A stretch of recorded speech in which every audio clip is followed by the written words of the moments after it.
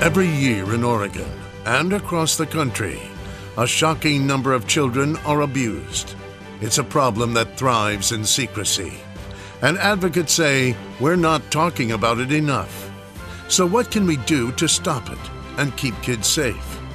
Today we'll hear from Becky Jones, the Executive Director of the Oregon Network of Child Abuse Intervention Centers, and Ted Davis, the CEO of Airstream Adventures Northwest, which is teaming up with the nonprofit to help fight abuse. From KGW News, this is Straight Talk with Laurel Porter. Hello and welcome to Straight Talk. I'm Laurel Porter.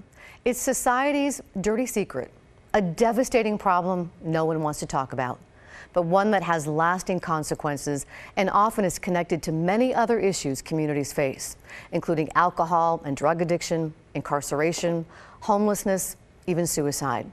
And its impact can ripple through generations. This week on Straight Talk, we bring that secret into the open. Let's shine a light on child abuse. There are 34 confirmed victims of abuse each day in Oregon. The Centers for Disease Control estimates 1 in 7 children has experienced abuse or neglect in the last year. That's over 120,000 of Oregon's kids. In a unique partnership, the nonprofit Oregon Network of Child Abuse Intervention Centers is teaming up with Airstream Adventures Northwest to bring the subject of child abuse out of the shadows and to fund solutions, with the goal to make Oregon the safest place in America for children by 2030. Joining us to explain how they'll do that, welcome to my guest, Becky Jones, the Executive Director of the Oregon Network of Child Abuse Intervention Centers. They have child advocacy centers throughout the state. And Ted Davis, the CEO of Airstream Adventures Northwest. Welcome to Straight Talk. It's a pleasure to have you here to talk about this critical issue. Thank you. So let's talk about child abuse in Oregon. What do you want people to know about it? Why does it deserve more attention than it's getting? We'll begin with Becky. Yeah, this is the best question. So child abuse is happening everywhere in every community. And what we need to know is that it's not other people's kids. We have this tendency to think that it's just something else somewhere else in a place that's not our own home, not our own neighborhood, not our own family. And what that does, it actually discourages children to speak up when something has happened to them. And it has all these impacts across the lifespan that create a much harder time for us as Oregonians to be prosperous and to have a future we can look forward to. So I really believe that if we concentrate on our children, we will see so many rewards for that in the future. And Ted, why? Why should people care about this issue? Well, I think most people have the same belief that every child should have the right, just not the privilege, to a childhood full of memories and adventures that are fantastic. And I think it's society's responsibility, our responsibility as corporate partners, private, nonprofit, and citizens in Oregon to ensure that we deliver and protect that right for every single child. It's common sense that seems to be missing these days. You're the owner and the founder of Airstream Adventures Northwest. Why are you so passionate about this, and why did you team up with Becky and the Child Advocacy Centers? Well, our product represents a promise of memory and adventures for our guests. And when I first got involved with and became aware of child abuse, it was through one of the local centers, Children's Center of Clackamas County. And I became aware of the synergy between what we do day to day with the adults in our world, helping them create memories and adventures, and how we could leverage this to help bring awareness to child abuse so that we could ensure that every child has an opportunity and is delivered just a great childhood of memories and adventures. And we have a clip of a spot about that partnership with Airstream and with your organization, Becky. Let's listen to that and then we'll talk about it. At Airstream Adventures, we believe in giving families joyful memories that last a lifetime. That's why we support the Children's Advocacy Centers in Oregon, who work with their communities to end child abuse through prevention, assessment, and healing services. Because we believe that all kids deserve a childhood full of adventure, discovery, and great memories. So Becky, what does this partnership mean to you and the children of Oregon? I mean, it's unbelievable. Honestly, in a word, it's like magic. I think when you're working in a nonprofit field, any field, but especially child abuse, you feel like you're alone. You feel like you've tried to alert people that this is a huge issue and that no one will listen because it's so hard to talk about. And often I think we put child well-being on nonprofits like our children's advocacy centers and on the child welfare system, and we don't ask, who's going to be involved in solving this issue and who do we need? And I think Ted's a perfect example of that. I have someone who matches my passion, which is incredibly hard to find. It's not his day job to intervene in child abuse, but he puts 110% into this issue. And I really believe that he's, part of the key for getting this out outside of just our centers and just our families we serve and into the greater public knowledge base, because it will make a huge difference for our issue. How involved are you? You're putting your money where your mouth is. I saw that you've put up $250,000 into child abuse prevention. Well, I'm involved on multiple levels. In the nonprofit world, they talk about time, talent, and treasure. And over the years, I've been able to give a little of both. But I want to set an example of what other individuals and corporations and partners can do when we come together to create this commonality that, as Oregonians, with all the division that we have these days, this is the one thing that can be our sacred ground, our common ground that we can all talk about, we can all agree on, is that our children should come first. So when I have time, I invest my time. When I don't have time, I'll invest the treasure and occasionally some talent if I can provide some advice or guidance. Mm-hmm. Well, let's talk about what the child advocacy centers are. We have a clip from a video that you provided that tells us a little bit more about the centers and what they mean for Oregon. Let's listen. I was keeping a secret. Something bad happened after school. I was scared to tell my mom because I thought she would say it was my fault. After I told her what happened, she said I was brave. Now we're going to visit a safe place where we can talk about it.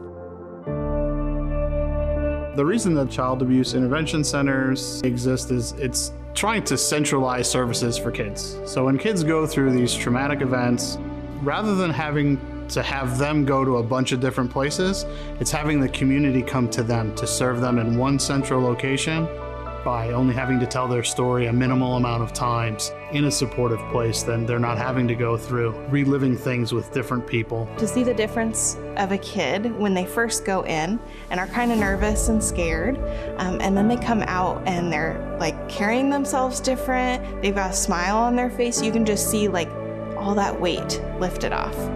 I consider myself pretty lucky that I get to be a part of that. And here are some statistics about the child advocacy centers and how they help. Children's advocacy centers provide intervention services for nearly 8,000 children per year.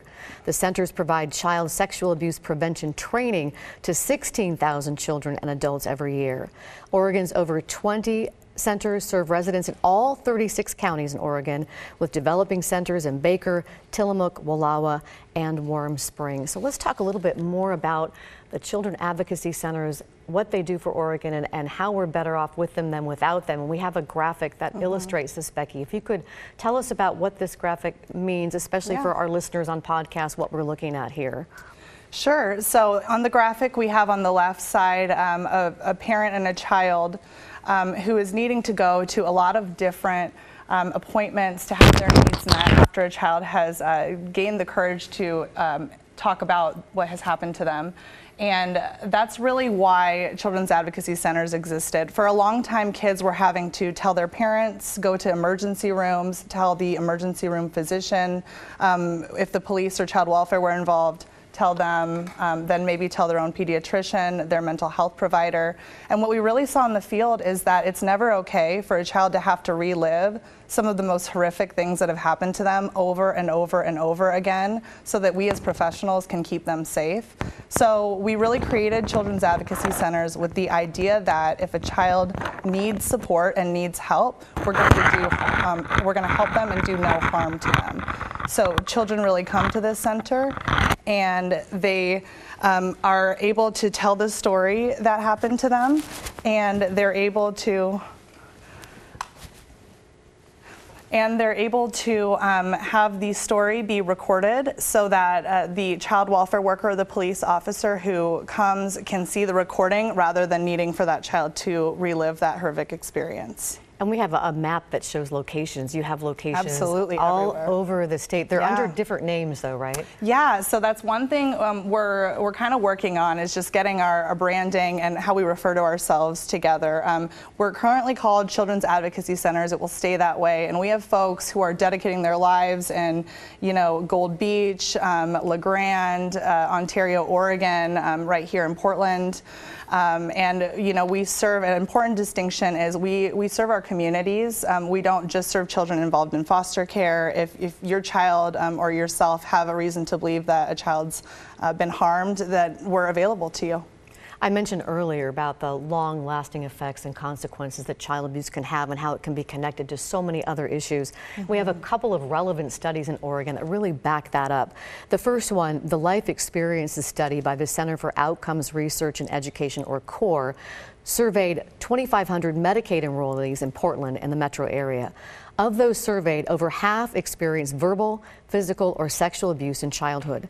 77.8% had family incomes less than $20,000. 1 in 3 experienced homelessness as adults, and 3 in 4 had trouble finding or keeping stable work. A second study at Coffee Creek Correctional Facility in Wilsonville found that of the 66 female inmates surveyed, 68% said they were physically abused as children, 82% were emotionally abused, 75% said they were sexually abused as children.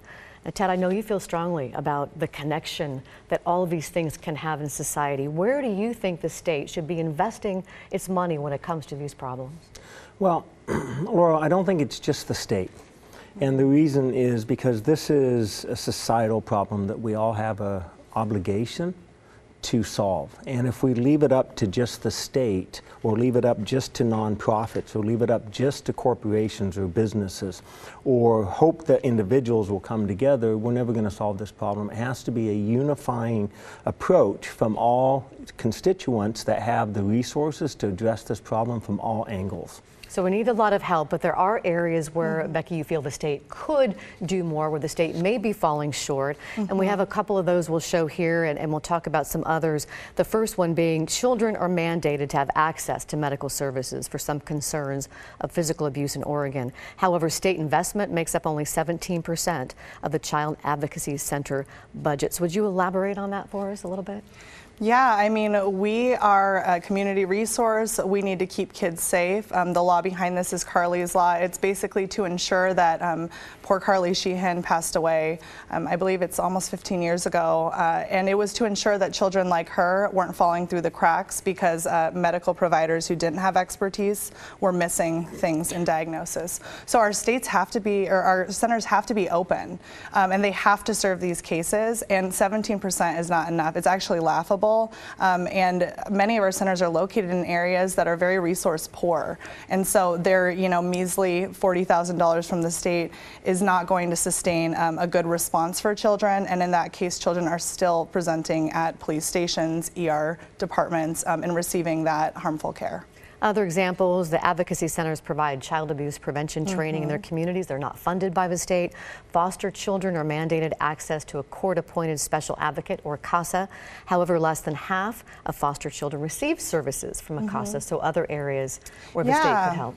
Yeah, and I don't think everyone knows that our centers provide so much prevention. But Coos County, Deschutes County, and right close to us here in Clackamas County, 5% of the adults have been trained through centers providing prevention services funded by the Ford Family Foundation. So I do believe that if we really want to get serious about decreasing the burden on all these other issues that we're facing, we need to get serious about prevention from the state. And the other areas are just horrendous. Children who have been removed at no fault of their own and they need a CASA, they need to have a CASA. They're mandated to have a CASA. And if they need life skills to be able to get into that adult workforce and be successful, we need to provide them. roughly half of those kids who are eligible for life skills get those services, and it's not acceptable, frankly. And there's something called Erin's Law. Tell me about that. Yeah, so this is one of the most exciting things that we can be doing, and it's providing sexual abuse prevention education in our kindergarten, acronym, kindergarten to 12 grade students. And it is absolutely fundamental, teaching kids about things like consent. My 9-year-old came home and he asked me to ask him to give him a hug, and I was like, thank you, Erin's Law. It's a wonderful, wonderful resource for us. And the state right now is funding 0.5 of a position to help implement that law in 200 school districts across this state. So it's incredibly important that we get serious about preventing this. We need to care about our future in this way. And Ted, you have a big goal that you have stated, that you want to make Oregon the safest place in America for children by 2030. Tell me more about that, how you plan to get to that goal. Well, that goal is designed to, again, give everyone in Oregon an opportunity to get behind something that really matters. Child abuse the children are invisible, the children are voiceless, and it's an ugly, ugly thing. You look at the 2030 goal, and the way that's going to happen is through people like Becky, through all the centers, all the agencies. It's going to take our politicians, both here in Oregon and back in Washington. It's going to take corporations, private citizens, everybody to come together and believe that we can make this the safest place for kids to live by 2030. And you want Oregon to be a role model for the rest of the country. I do. I want Oregon to be that I want Oregon pride. I want us to be able to say we are the safest place for kids to live, and create this as a model that other states can adopt. And those things other states are doing that are fantastic. But if we don't set the goal and have a target, we have no idea what we're aiming for. And our kids can't wait. They can't wait for 2040, 2050, 2060. If we don't do it now, then when will we, and who will do it? I want to talk about, so people can familiarize themselves with the signs of child abuse, and we have those to show people at home. I'll let you know for the podcast: unexplained injuries, changes in behavior, returning to earlier behaviors like thumb sucking, bedwetting, fear of going home or to a particular place, changes in eating, changes in sleeping, changes in school performance, lack of personal care or hygiene, risk-taking behaviors, inappropriate sexual behaviors. Becky, what happens once there is a report of possible abuse? What happens at the centers? Yeah, so we are typically notified through either the police or through child welfare. And what we then do is we schedule an appointment. And if it's an urgent appointment, we have appointments that are available that same day where kids can come in.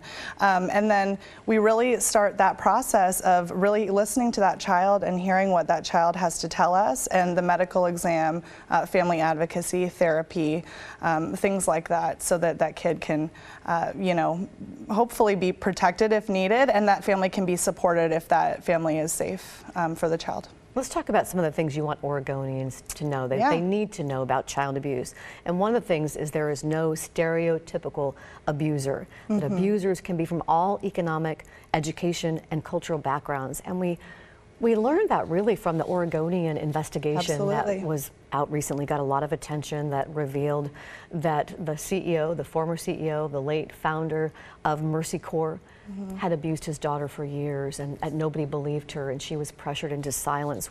What do we learn from that story? Yeah, I mean, I think the first thing that we want to say on behalf of our kids who are being served today in our centers is we really want to thank her for her bravery. It has opened so many people's eyes to this issue, and I think what people need to know is it's happening right now. That same exact story is being played out right now, and if centers aren't funded, it's being played out in the same way, where it's being told to in an emergency room, or maybe folks don't know what to do when they hear or they know of abuse. So I think we've learned that inappropriate response, harmful response, can really impact people throughout their lifespan, and it creates so much hardship when they've already lost power and control in their own lives, and now they're seeking help and protection from folks in their community, and the community is letting them down. So we've learned a lot, and I hope folks are focused now on what they can do, and how they can help children who are experiencing this exact thing. Our goal is that in 20 years we don't have stories like this. And it can happen anywhere. We were talking about all economic backgrounds. We might Absolutely. not have expected that to happen with Mercy Corps founder. Also, you've told me perpetrators manipulate the adults around children in order to gain access to the children. Yeah, and I mean, there are so many things you can do just to keep your kids safe. Know who they're around, know the adults they're around, know that if they're at a sleepover, there may be adults that you don't know who are around, you know? So there are things that we can learn, and our centers provide that prevention training for people, and we encourage them to take that training, because a lot of this is very preventable, just preventing that one-on-one interaction with an adult that may be harmful. Other points, abuse thrives in secrecy. Yeah. If you see or think something, report it. You do not need to be sure or be an expert. Do you want to comment on that? Yeah, I think that, you know, because I'm in the nature of being in this field is I have friends who reach out when they're concerned all the time. And I think that if you ask an average Oregonian, they don't really know what abuse looks like. They may be nervous about something, but a lot of people feel like, oh, I'm too hesitant to report, or maybe I don't know what I'm talking about, or will a child get removed? And, you know, I'm here to say you don't need to be an expert, right? There are experts who can do that work. And, you know, you just need to alert, because sometimes people say, you know, what if I'm wrong? And they should be asking, well, what if I'm right? You know, what if this is happening? It's worth the call always. Ted, we've sensed that you are so committed to this issue. What do you want to say to other companies, individuals about committing to this as well? Well, I'm really passionate about this for a multitude of reasons. You know, I'd said earlier that children are voiceless and child abuse is invisible, but yet we actually see it all around us, Laurel. We see it on the streets of Portland when we see the homelessness, the drug abuse, alcohol abuse. We see dropout rates, incarceration. The effects of child abuse, as we talked about, just lingers for a lifetime, and the cost on society is phenomenal. So for a business, when you're looking at recruiting people to the state of Oregon, one of the greatest recruitment tools I could think of is to be able to have candidates know and future employees know that you're coming to bring your family to work in the safest place for your kids in the state of Oregon. The ROI for taxpayers, that if we can prevent and reduce child abuse, the cost of solving and curing adults is so much more expensive. We can reduce the burden on so many strapped nonprofits right now that can barely provide services that they can. And ultimately, it comes down to, one, Oregon pride. I don't think there's a single Oregonian that wouldn't want to work towards a goal that says, look, we care about our kids more than anything else, and we're going to put our children first before we put any other thing that is important. But if it's children first, and then finally, it's about the children. You know, they cannot wait for that next generation. If we can save a child today, we're saving an adult 10, 20, 30 years later. So it's kind of a double annuity on your investment. Just a short time left, about 20, 30 seconds. What do you want to say to people, Becky, about why they should get involved? How can they get involved? What do you want them to do? Yeah, I mean, I think if you do nothing else, I think advocating with your local legislator is super important. If you go online, search them up, see their email, write a little note to them. You want children's advocacy centers to be funded. You want children in foster care to get those services they need. CC me. CC me on the email, because I want to see where our communities that are most engaged about this topic are in Oregon. We have 36 counties, and I want to see who can do that work. And I think secondarily, donate locally. Our centers are providing intensive, costly medical services. Donate locally. Donate to a fun city on our map outside of the Portland area. Donate statewide to us. Thank you both for joining us here on Straight Talk. One more time, here's that QR code so you can download the podcast. Also let you know the hotline number is 855-503-SAFE if you want to report abuse. Thanks for watching Straight Talk. We'll see you next week.